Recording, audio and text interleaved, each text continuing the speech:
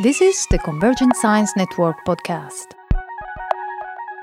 Leading researchers in the domain of neuroscience, brain theory, and technology are interviewed by Paul Verschure and Tony Prescott.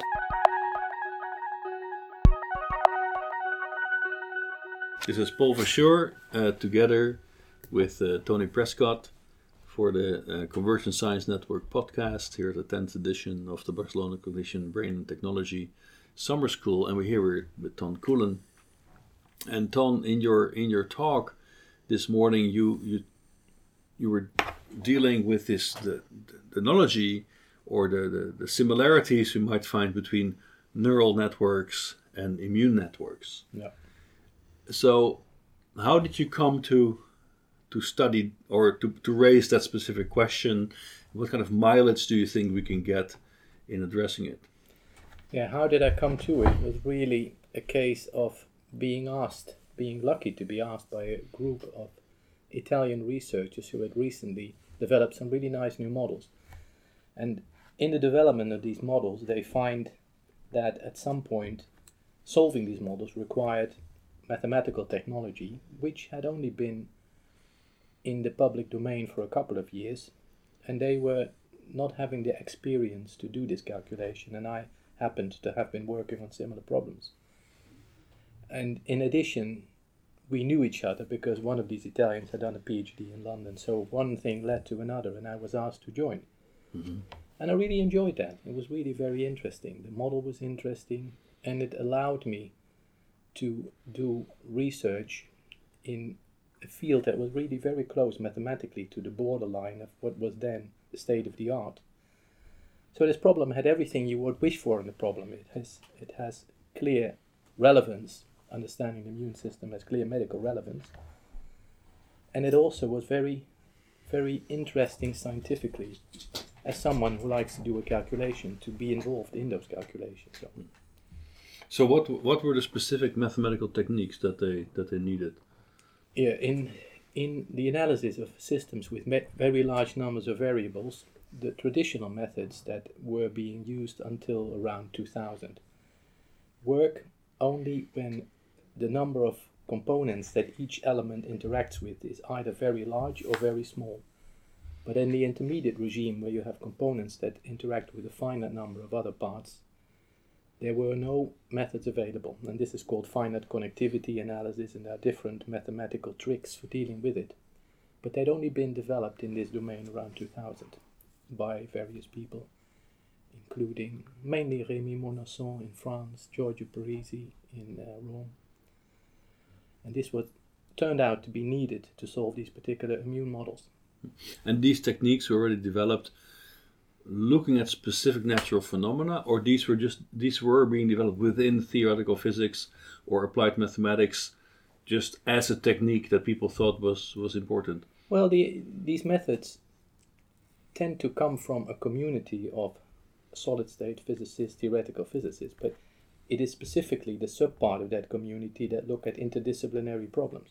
So I think the motivation for looking at finite connectivity problems might have even come from optimization problems in computer science that were being analyzed by methods from theoretical physics.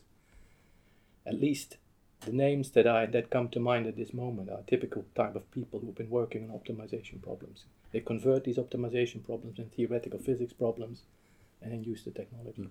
Now, what I find instructive about that is that what you see here is how applied problems are driving the basic science. Oh, yes. Right, which That's is actually, very much so. It's counterintuitive. Usually there's this idea like, okay, the basic science happens because we have this genius sitting somewhere in a dungeon somewhere, and then it comes out and becomes applied. But here you see it exactly the other way around. Yeah, I mean, this has been going on for about 25, 30 years at least in that community. Initially, physicists started looking at heterogeneous systems in the context of some obscure magnetic materials that later turned out to have no use whatsoever anywhere. They were called spin glasses. And since then, the main application domains of the mathematical methods that came from these obscure materials have been ranging from computer science to economics to biology to medicine to statistics. And now there is a very fruitful flowing back and forth of ideas and problems between theoretical physicists who are only theoretical physicists by virtue of the salary they draw from a physics department, but they work largely on non-physical problems. So this has gone on for quite some time.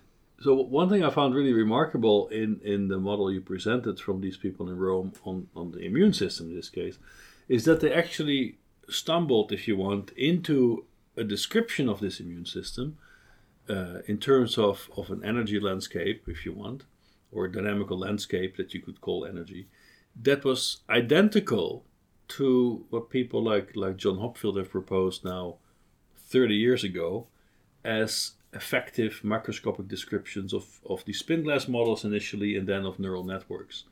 So is this convergence, was this happenstance, luck, bias because of the techniques people had? How did that come together and why is it meaningful? Well, I think it's a mixture of many things. First of all, you have to have seen certain domains to recognize certain approaches or models or methods for what they are. So it demands that you are someone who is willing and able to look over the fence away from their own discipline. And the people who did this in Rome had been involved in various projects related from physical systems to neural networks and so on.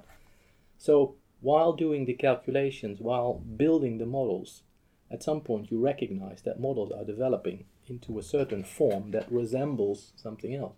But you will only recognize it if you've actually been reading papers or preferably been carrying out research in these other disciplines. So breadth helps you. And also, the other thing you mentioned is mathematical technology. Mathematical technology constrains what you will be writing down in the first place because you know only certain types of models will be solvable. So you steer away from constructions that you know will lead you into the morass anyway. So all these things work together. From your talk, I understood that both the neural networks and the immune networks have this beautiful abstract description in terms of statistical mechanics, which you've explored in the talk. But I'm interested in, I think you also pointed out in the talk to some other sort of direct analogies between immune networks and neural networks that could provide further levels of interaction between those two fields. Can you say a bit more about what you think those are? So the similarities are at different levels. You have the mathematical level that was already mentioned just now, but also even if you didn't buy these particular models, if you thought, well, this is just a choice by a couple of researchers and we could have written models in very different ways, although qualitatively perhaps similar, but at a higher level you see that you are looking at two systems which share various fundamental ingredients. A, they have large numbers of variables. B, these variables interact with each other in a heterogeneous manner. And C, this system is not a static system. The forces that all these objects exert onto each other are evolving over time on the basis of experience in response to the environment that they work in.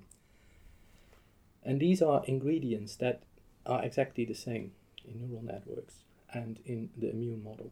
There are also differences, that's very clear. But the way you can exploit these similarities is first in terms of intuition.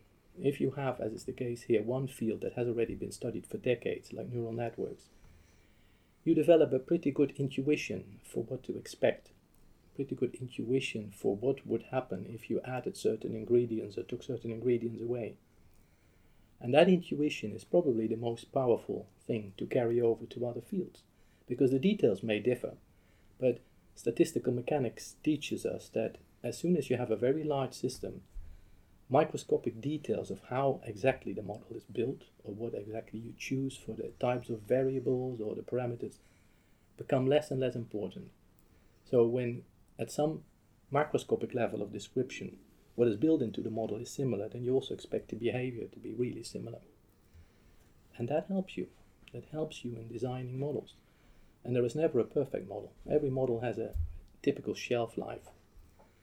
But it helps you in being effective in selecting models, in selecting directions in which to push your models. Because at the end of the day, certain models are enormously powerful and helpful, and many others will not be so for various reasons. And this guides you, this analogy guides you. And I think so for some of the neuroscientists in the audience, it was also, surprising to hear you talking about immune networks in the way that we talk about neural networks as structures that have learning and memory, perhaps in quite a different way. And in some senses, the mechanisms may be similar and other ones might be different. But I guess that's one of the paths via which this research in immune networks might come back to influence the neuroscience. Yes, that is something that is not guaranteed to happen, but it is something that I certainly think is worth thinking about.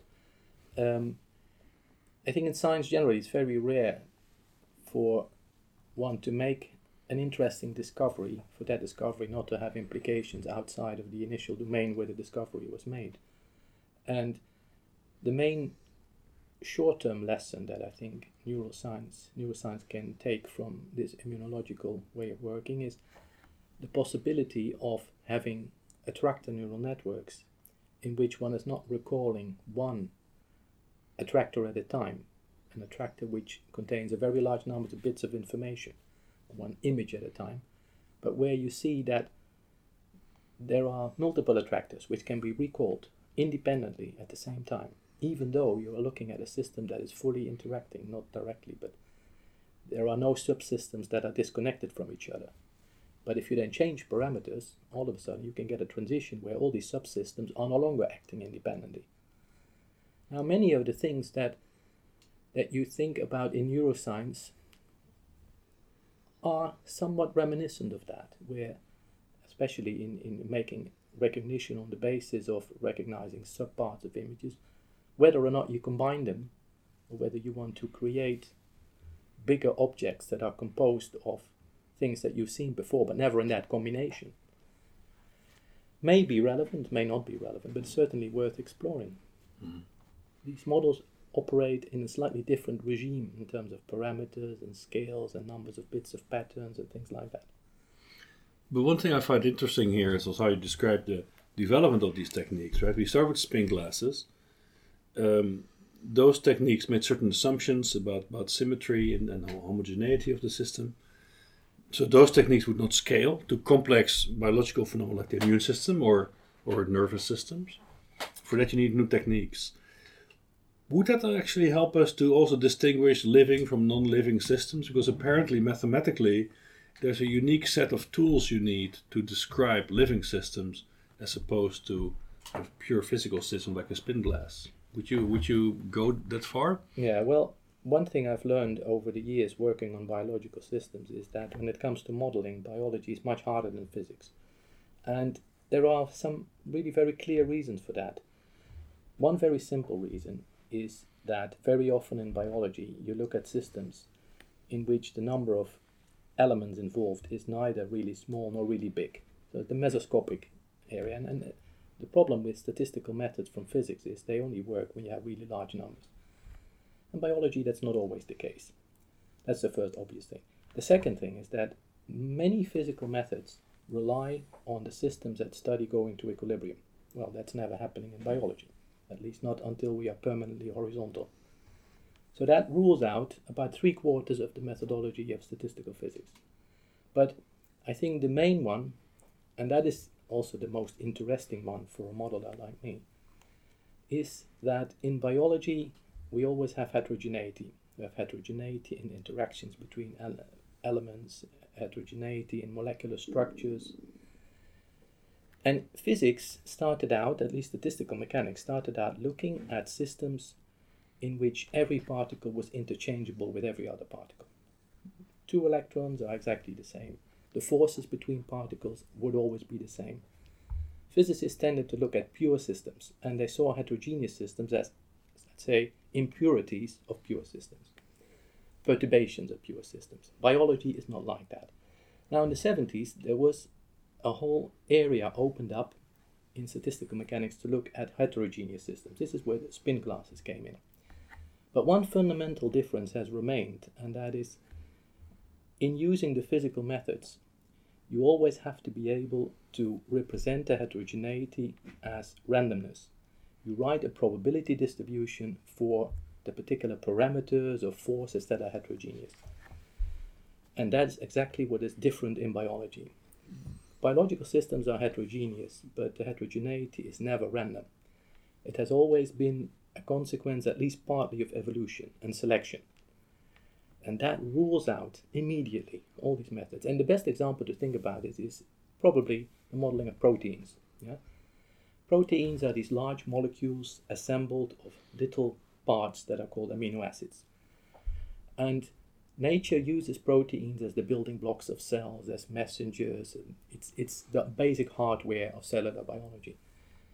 If you look at randomly selected macromolecules of amino acids, they behave completely differently from proteins. That means that it is essential that in order to understand how these biological systems operate, you must study the evolution that gave rise to these structures. But that is a very complicated thing, because it is a two timescale process in which the processes on the slowest timescale, evolution, influence the fast ones, and the fast ones feed back to evolution. And you will never be able to write the heterogeneity in terms of a probability distribution. And that is really interesting, because it means that here is a type of problem that we cannot handle the way we would handle a heterogeneous physical system. And there are ways, there are openings, but it is a completely different field.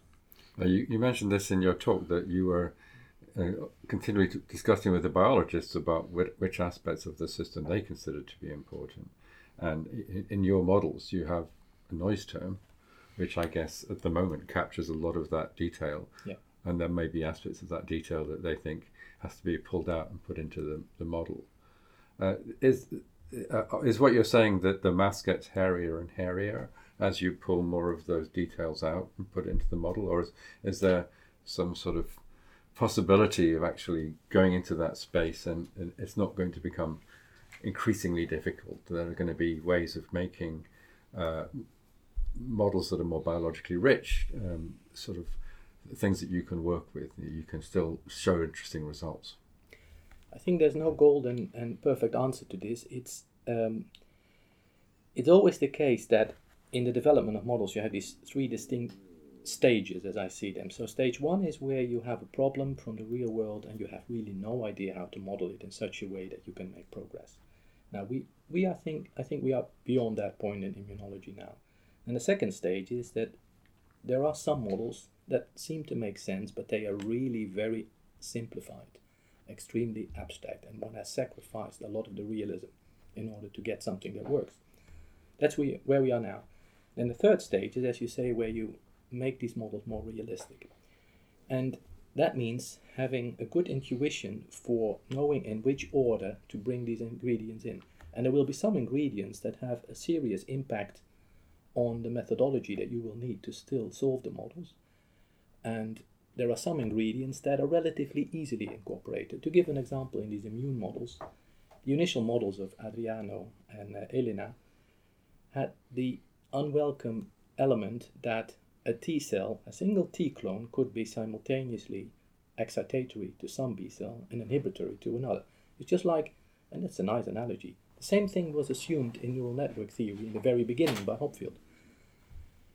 We know that the hardware is different. The hardware doesn't allow for that. And in neural networks we could remove this and we could still solve models. The same happened here.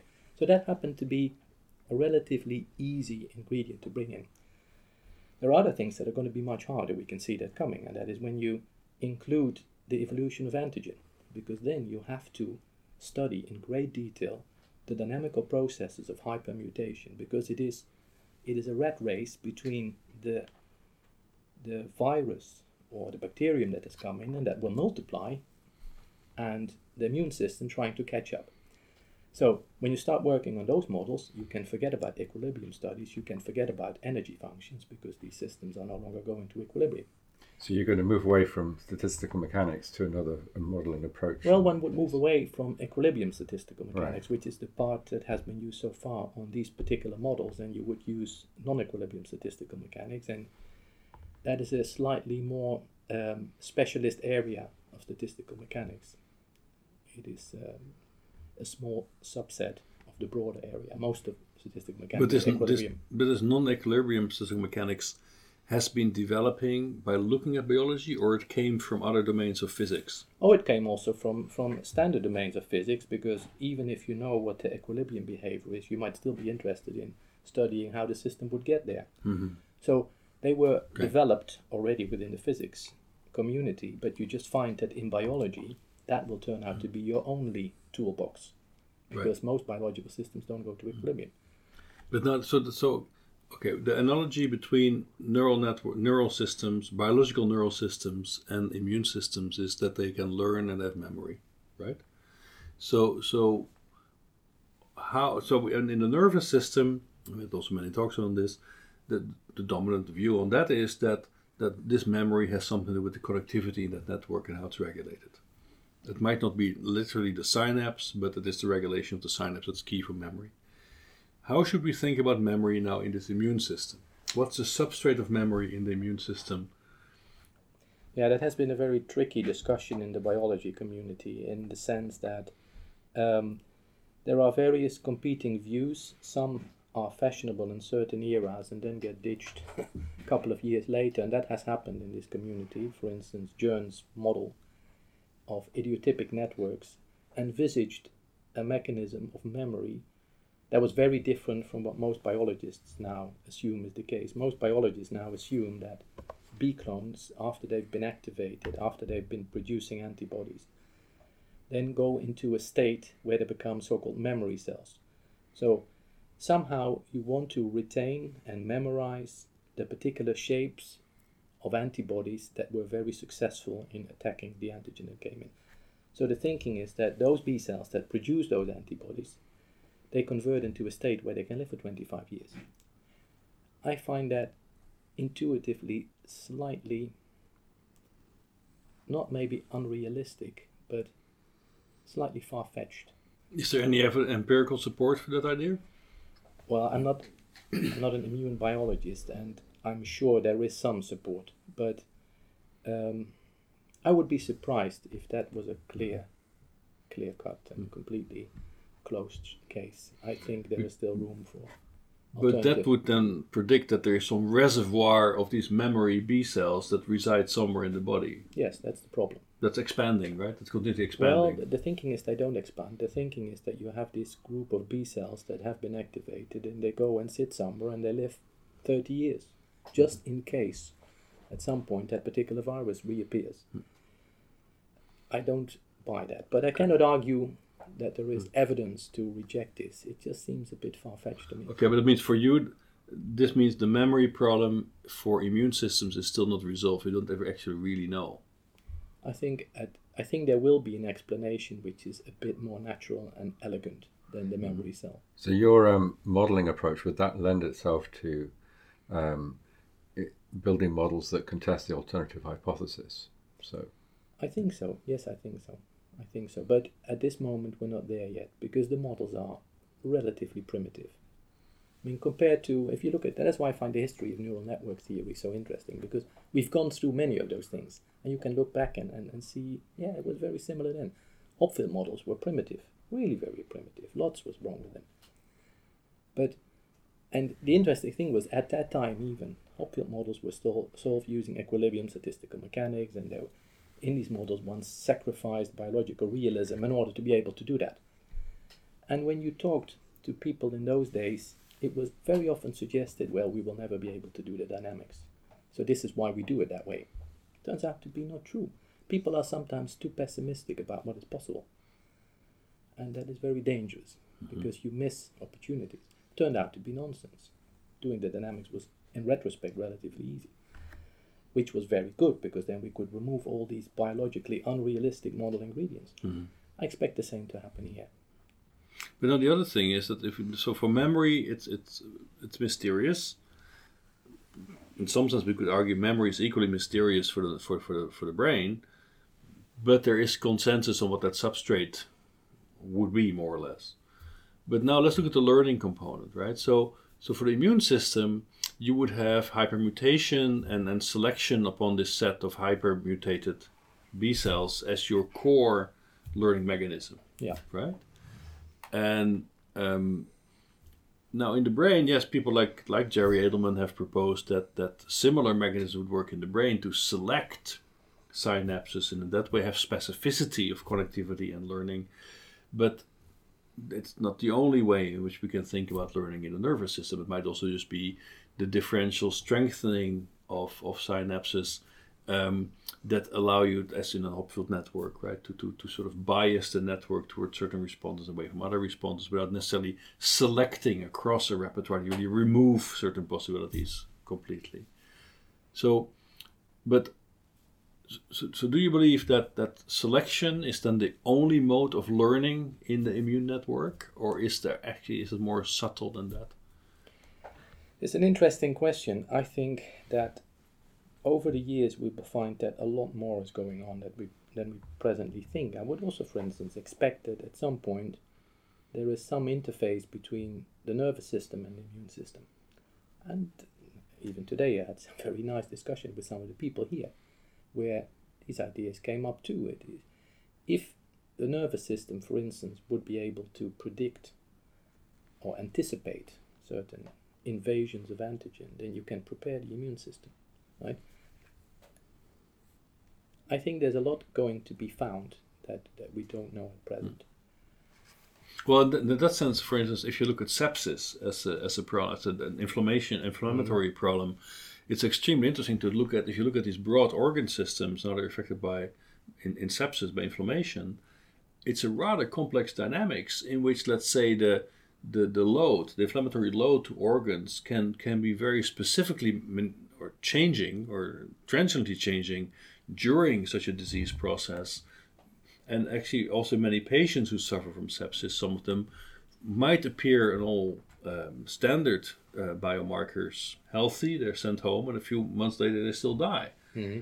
Right? So that would also suggest there's much more active regulation going on of the global response. Yeah. Right? But the possible anticipatory component to the immune response that might or might not reside in the immune system itself. So how do you see that coupling then exactly between the brain and the immune system? Do you expect the brain to really model, let's say, the health status of organ systems and then bias in some way the immune response? And if so, what's the substrate of that? Yeah, you have to think really about these things in terms of the coding that the different systems use. The brains think in terms of electric potentials and the immune system thinks in terms of chemistry. Right? It communicates by docking and sending cytokines and things like that. And there are certain constraints if you think about possible mechanisms and possible interfaces. For instance, immune cells cannot pass the blood-brain barrier, so they cannot directly enter the brain. However, various molecules that they produce could. Right? We also know that in the brain, as I understand it, there is an interface between communication by spikes and chemistry. The release of all kinds of chemicals happens also in the brain. So I don't think it's far-fetched. And there are all kinds of opportunities, but we will never be able to find out until we have at least a satisfactory description of the immune system itself. Mm-hmm.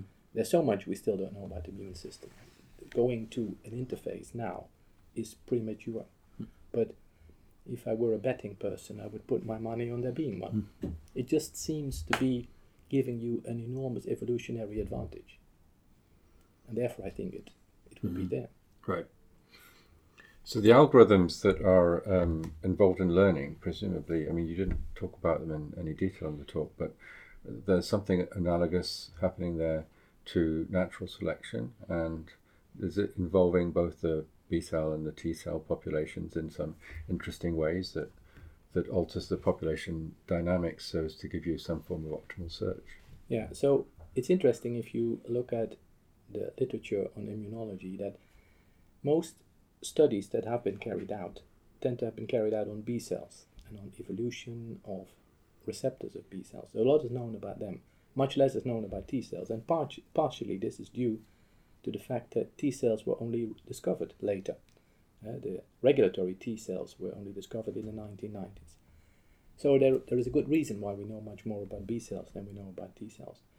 When you think about learning, and this is again where I find these models very helpful the models that create this mapping between neural networks and the immune system, if you look at those models, you see where is the learning residing? What is the substrate for the learning?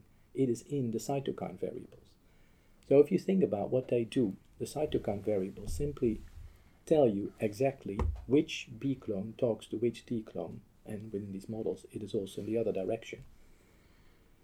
And that is exactly what is being changed as a result of hypermutation and selection when we go through that process. Because if we change the receptor properties of the Bs and the Ts, then we also change who talks to whom. So we're effectively changing the patterns that, in the language of neural networks, would be the patterns stored in a Hopfield model. So we're rewiring the network. We are rewiring the network. At the same time as we're changing the specificity of the cells. So in a way, the network is a consequence of the information being stored. And since we change the information being stored, we're effectively rewiring the network. So we could see the cytokine as a virtual synapse now that connects. No, not the synapse. The synapse is expressed in terms of the cytokines. So the cytokines would be... They're the connection. They form the connection with the Bs and the Ts. They are the equivalent thing of the bits in the patterns of the Hopfield model. Exactly. And they build these synapses. So what's now the capacity of then such a memory? If the cytokines would then, in this the analogy we're now pursuing, the cytokines are in that your connectivity matrix. Yeah. Right? So given the scale of the immune system and the number of elements, what kind of capacity would we then look at in these cytokines, and what kind of learning rates would you expect, or the rate of change that you can support? Yeah, this we can now answer as a result of the models. And the answer is, in fact, very trivial. This is always when you have understood something, you know that you could have thought about it before. But in standard Hopfield models, what you know is that you can store, if you want to have perfect recall, only a relatively small number of patterns, but each of these patterns has an extensive number of bits. Here it's the other way around. You can store and recall an extensive number of patterns proportional to the number of B clones, but each of them will have only a finite number of bits of information in them. So the capacity is in the order of n, and precise numbers you find by calculating the phase diagrams, which has been possible now. You can compute these things. Right.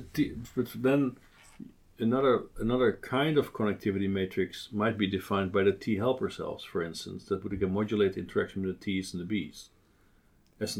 Are there other, like for the nervous system, to just focus the whole learning problem towards the synapses keeps things relatively controllable and understandable. But maybe in the immune system there might be multiple levels at which this plasticity now gets expressed, or multiple substrates. Or not? Are you happy with just focusing it fully for now at this cytokine modulation? I think for now, this is what is being done simply because we are already very happy with what we can achieve with these models. But in the future, we will want to study in more detail the actual process of what you would say learning in neural networks, what we would call hypermutation, and thereby the changing of all these cytokine variables in the immune system. And then we will undoubtedly find that things get more complicated. We will have to look at different types of B cells, different types of T cells, and all those things.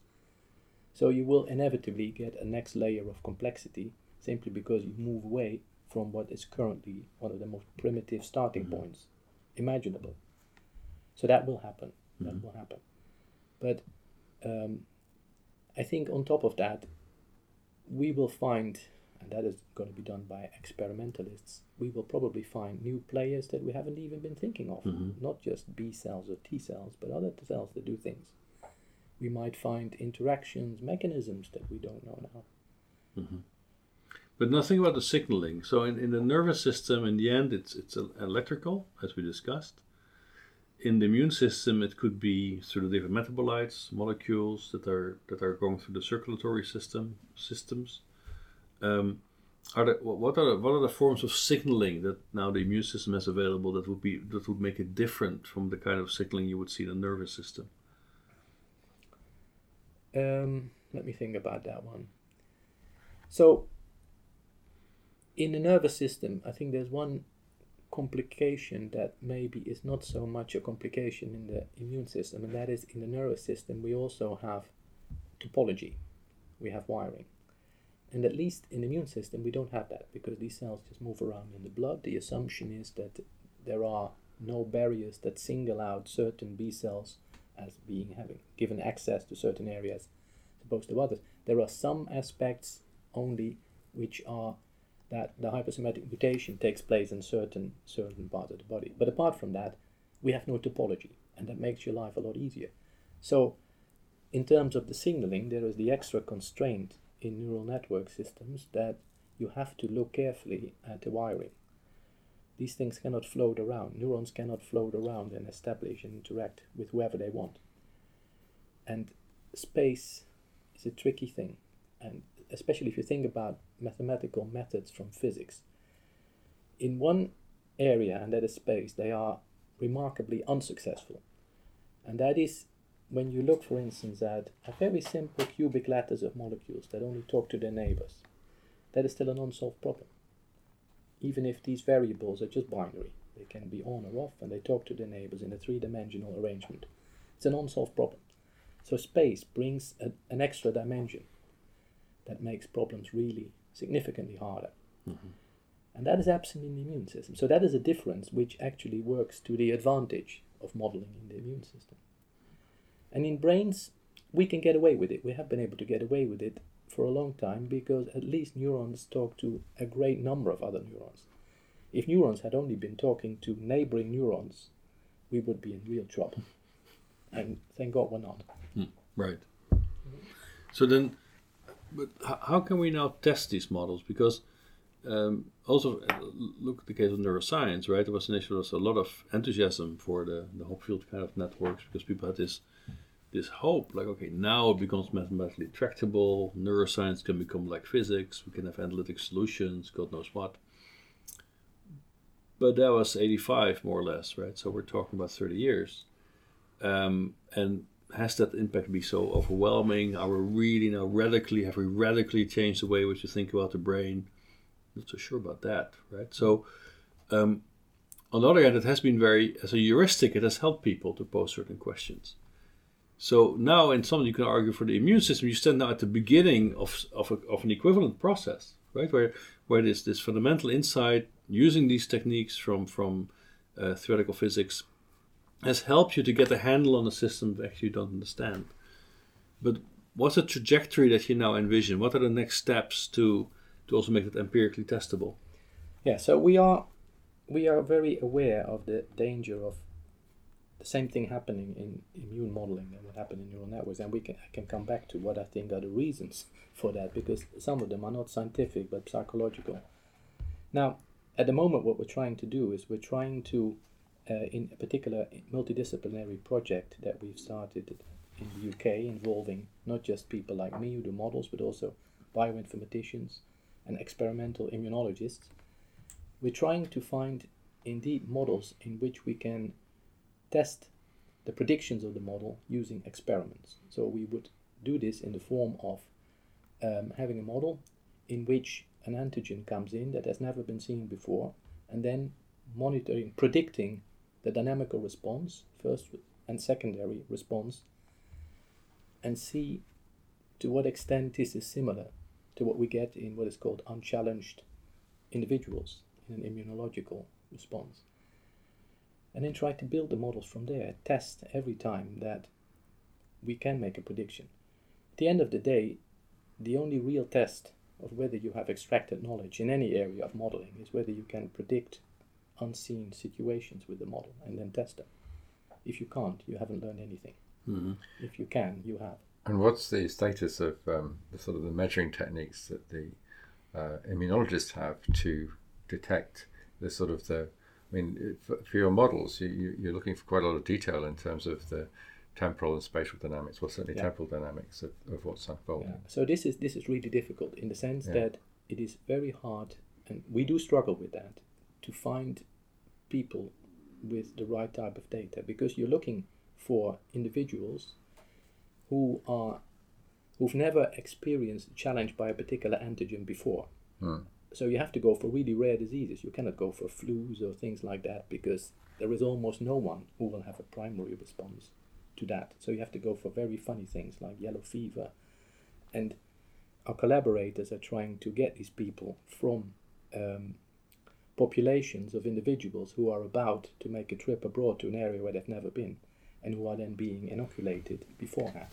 And these are the ones that we try to get the data from, because then they get a response to this inoculation that should be very similar to primary response.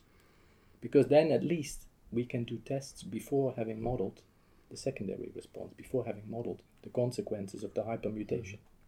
But why no animal models? Well, why no animal models? It just happens to be that the collaborators we have don't work with animals. They work with people, because they come from a clinical environment where it's human immunology they work on. Right. And can you do some of this in a sort of petri dish where you just put some antigen into a little sample of blood? Or? I've been told that this is really hard. Right. Okay. that it is one of the tricky aspects of experimental immunology. But so look, here we have all these Brits. They're going on holidays to faraway exotic places where they're gonna run the risk to catch all sort of strange diseases, and they get inoculated. And imagine this whole thing now works. What's the specific prediction you would like to see tested first? We would like to see the evolution in time of the distribution of clone sizes. Yeah? So if immune system is not challenged, so let's say before these people get the inoculation, the theory can do a prediction already on the distribution of clone sizes in normal state. Then comes a challenge. This challenge has a consequence, and you see this in the distribution of clone sizes. And the distribution of clone sizes is the typical thing that can easily be measured. So this is the first test. It doesn't mean that this is the perfect test. It just means this is a very clear, transparent test. And if it doesn't even pass that test, then you know you have missed something important in your model. You go back to the drawing board and you think what that could be. But this is relatively accessible data. And this is what we're focusing on. So it's a distribution of the sizes of the clones. But that's like fine-tuning the model. Is the model falsifiable? So what would be the observation in this experiment that would completely kill the model that you now proposed with your colleagues? Well, I don't know what the definition of completely kill is, because you can always go back to the drawing board. Well, that's the question, right? Yeah, exactly. So, but this is a falsifiable model in the sense that you could find a clone size distribution which is qualitatively very different from what the model predicts. And it's not something that you could fix with matching parameters and things like that. So it could work, it could not work. It is a falsifiable thing. But the tricky area is the area in the middle, where it works to some extent. It is not complete nonsense that comes out. It is also not perfect. This is the general situation we find ourselves in modeling biological systems. So then you try to systematically think about the ingredients without just putting your modeling hat on, but also in talking to your experimental colleagues, because things that you do have to make sense. See what could be responsible for the deviation between the theory and the experiment. This is the tedious cycle that we have to go through, whether we're in physics, biology, any discipline. That's correct. But now, so here we have this model. Right now we're in a phase of the science that we actually just try to understand how this system works at all. Right? This is also what you made clear in your talk. There's a lot of aspects of this immune system and its responses that we just don't understand. But the next step would be to control this immune system. So imagine we move through this phase. Now you have the model. We understand how it works. Understanding would imply we can control it. So what kind of control would you envision we should pursue there? Well, I have a very simple but clear vision on that. I don't know whether it's realistic, but this is what I'm heading for, and that is, in the immune system there's a very clear division of objects that immune cells can sense, being categorized either as self or non-self, as enemy or friend. And we know one thing, and that is the immune system is capable of changing its mind from one day to the next. And this happens certain diseases when all of a sudden finds that the immune system starts attacking a particular type of self cell. And this is not desirable, but we know that the immune system can do it. What we do not know is what actually made that change. How came that change about? So we first need to understand this. we need to understand what is happening when someone develops alopecia, where all of a sudden your hair falls out. Because it's a mechanism that is possible, but it's a mechanism that we would like to exploit and control. Because if I can manipulate this, if I can tell the immune system which objects are from today onwards to be seen as enemy, which until now was seen as friend, then we can redirect the immune system to attack anything we like. Mm-hmm. And this is what I see as really the future of medical applications of the immune system. And this can be especially relevant in cancer medicine, where there are different levels of ambition one can have. So one level of ambition I think is a bit too far for now, and that is to train the immune system to see the difference between a healthy cell and a cancerous cell of a given organ. But we don't need to do that. We can also lower our ambitions and say, look, there are certain organs that a person can live without. Yeah, thyroid is one example. If we could at least instruct the immune system to regard all thyroid cells as enemies, then you could treat a patient first with surgery, remove the thyroid, and then you switch your immune system to attacking all remaining residual thyroid cells. And the difference between that and the normal route, which is chemotherapy, is that if you do it right, you will not have any off-target pathologies that you create, any damage that you create. And it is an active agent. It is actually, it is not a passive chemical. It is an active agent that will seek out anything that looks like a thyroid cell. So I can see this as the future. But isn't it, there's some molecular stuff going on there which is not captured in your model yet, presumably? No, these models are far from that stage. Yeah. But I'm now looking ahead. This is one of the things that could become possible once we have an acceptable level of description of the immune system. Because I think we have to be extremely careful at the same time, simply because the immune system is so powerful, and we've seen that in some trials that went dreadfully wrong. Tinker with it the wrong way, you can do tremendous damage too. And it occurred to me that that's another use for your model, because you can test interventions in the modeling environment before you try them. Because you explained how this particular disastrous trial started out with the successful animal models. So the animal models don't always predict what will happen in a human. But Yes. maybe a computational model will show you a variety of possible results, and you could then look out for bad outcomes that you might not have seen in the animal. Yeah, a colleague of mine from Brazil, from Berlin, once described it in the following way, which I think is a very good way of seeing it. If we build a new car and we crash test it, we don't run Mercedes against walls. We do it on a computer first. That's why we do the crash tests.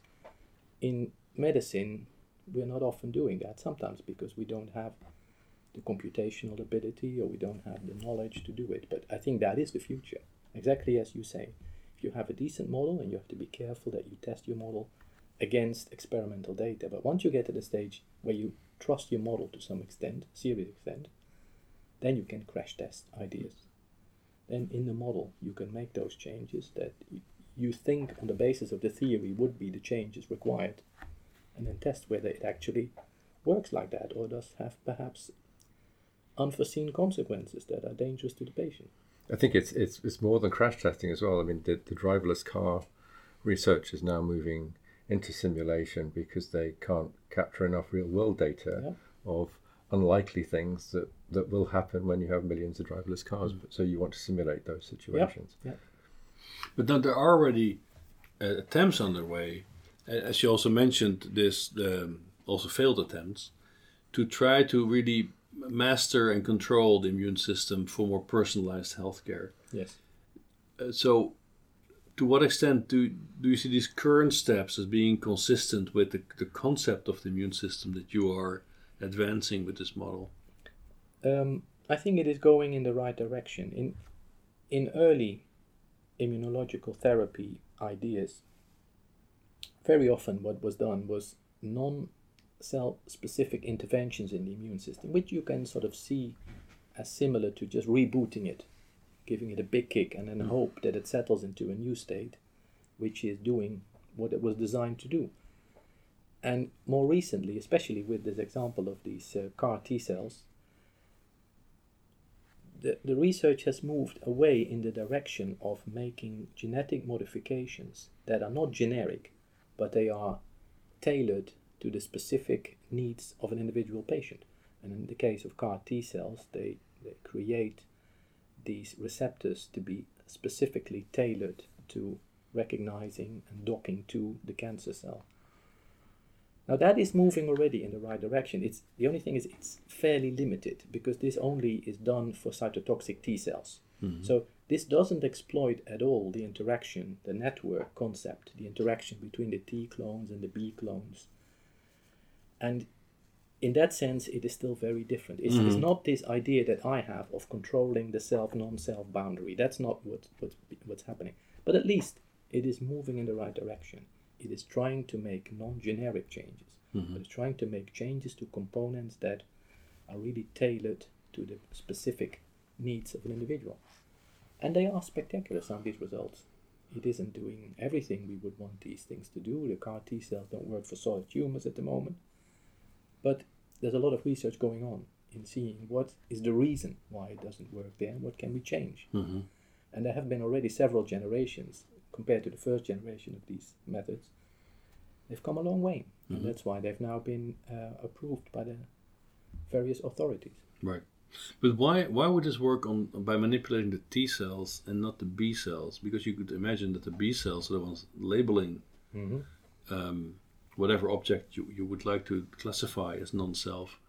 So can you explain from the perspective of your model why it has been effective on the T cells and not the B cells? That's a very tricky question, because I don't really know the answer to that, and I can only speculate as to why that may be. But given the model, you must have an intuition, no?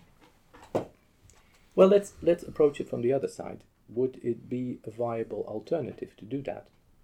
I think it would be. But I need to look very carefully at the differences, if any, between the response of the immune system and the way it does its business in attacking foreign antigen compared to how it deals with deranged own cells. And I would not be surprised if, let's say, the players responsible for the immune response would not be the same. Because B cells are being trained very specifically in the germinal center to look away from the self cells, to really look only at foreign antigen. So it may well be that the way the immune system handles cancerous cells is different, distinct from the way it is most effective in handling foreign antigen. There must be studies looking at that, but I'm not aware of them at the moment. But it is a very good point. So you moved from theoretical physics to neural networks to the immune system. Do you in any way miss the study of neural networks and the brain, or not that much? You find this more challenging? That's an interesting question again. And I've had a really good time studying neural networks, but I also find very often that when I've worked on something for 10 years or more, I tend to look for something different. And it can be that different in terms of the modeling and the analysis can be found within the same domain or outside. And what I've seen at the time is that I found all kinds of new things to work on, which happened not to be neural networks. But now, just by accident, I'm moving back and I'm touching that field again, simply because the technology leads me there. I've always enjoyed myself. I thought it was a fascinating area to work in. But at some point, I got the impression that in this community, it became an inappropriate norm that one would have to know everything about biology, everything about the computer science aspects, everything about the theory in order to be effective. I believe that's a fallacy. And I think it has done some damage to that field, and it has sort of pushed communities apart. Which I find these things very interesting, because I've now, about 10 years ago, moved into what I call quantitative medicine, did a lot of work on protein interaction networks, gene regulation. And I've asked myself, how can we avoid that in the future? So what we've done is we've set up a mechanism where young people are given a program, a training program, in which they are being taught by people from different disciplines at a level that they can understand, and where we try to educate them to work differently, to not believe that in working in an interdisciplinary team one has to know everything about all the disciplines, because one ends up being mediocre at everything. But they have to identify what they are in terms of their primary discipline and make sure that they are really on the ball in that. But they need to speak the jargon of the people from at the other side of the various fences, and they need to know what keeps them awake at night. And that's the only crucial thing. But they should not make the mistake to think that they have to be experts at 3 different disciplines. It's not realistic. It's counterproductive. And I think at the time, but maybe I'm wrong, because you know that community better than I do, there was a bit of that happening in between the 1990s and 2000s. It's still like that. Yeah. Yeah. I mean, multidisciplinarity is clearly still a challenge, also in the field of neuroscience, where there's from the side of the people doing the experimental work, which is extremely intense. Of course, they would feel like, well, these guys haven't made the miles to really appreciate the complexities of what we're doing here. They will not really appreciate the meaning of this kind of data. And the modelers or the theoreticians would often have the feeling like, well, we're not being listened to, right? So there's this massive disconnect. And that's also why I think in neuroscience, theory overall has made less of an impact than you might have wished. But now, so okay, given this long trajectory you've made, what should be Ton's law if we want to understand the immune system, the brain, living systems? So what's Ton's law? Well, I don't think I have one law. I've learned a couple of things, and I can go through them if you want. The first is interdisciplinary interactions, what I just explained to you, and I think where we should move to is a way of working based on respect of expertise on the other side. Right? I mean, if I work with an experimentalist, a bioinformatician, I have to trust them to know what they do, and I leave them to it. What I do need to know is what is it they really find interesting. But what I should not try to do is to convince them what they should find interesting is what I find interesting. Yeah. So these are the types of psychological things I've learned. That means empathy. Not empathy. I just need to know what excites you, Paul. I need to know what is it that makes you really happy. You need to know what makes me happy, and we have to accept that these are different things. But they could all be found in the same project. But they can all be found in the same project. And that's how we can work together best. And I should not try to do someone else's work or even attempt to know what they know. This is completely counterproductive. So that's one of the first things.